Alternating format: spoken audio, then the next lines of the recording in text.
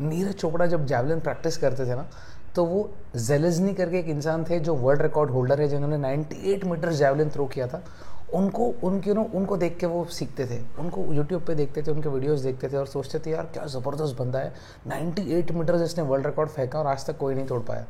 उनको देख के जैसे हमको देख के प्रेरणा मिलती है लोगों को, अरे यार ऐसा बनना है मुझे, सचिन तेंदुलकर जैसा बनना है, विराट कोहली जैसे बनना है, रोहित शर्मा जैसे बनना है, रोनाल्डो जैसे बनना है, मेसी जैसे बनना है।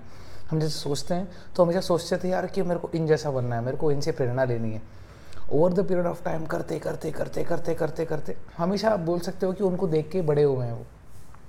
तो टोक्यो ओलंपिक्स में जब उन्होंने गोल्ड जीता था, तो वो गोल्ड मेडलिस्ट थे, और उनके साथ जो सिल्वर और जो ब्रॉन्ज मेडलिस्ट थे ना, वो दोनों के कोच जो थे वो जेलेंस्की थे।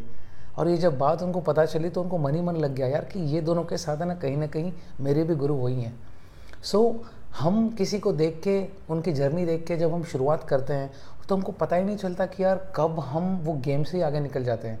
बिकॉज हम अपने आप को इतना ढल देते हैं वो चीज़ के अंदर कि हमको पता नहीं लगता कि हम कंपटीशन के लिए कर रहे हैं कि हमारी असली ज़िंदगी हो चुकी है।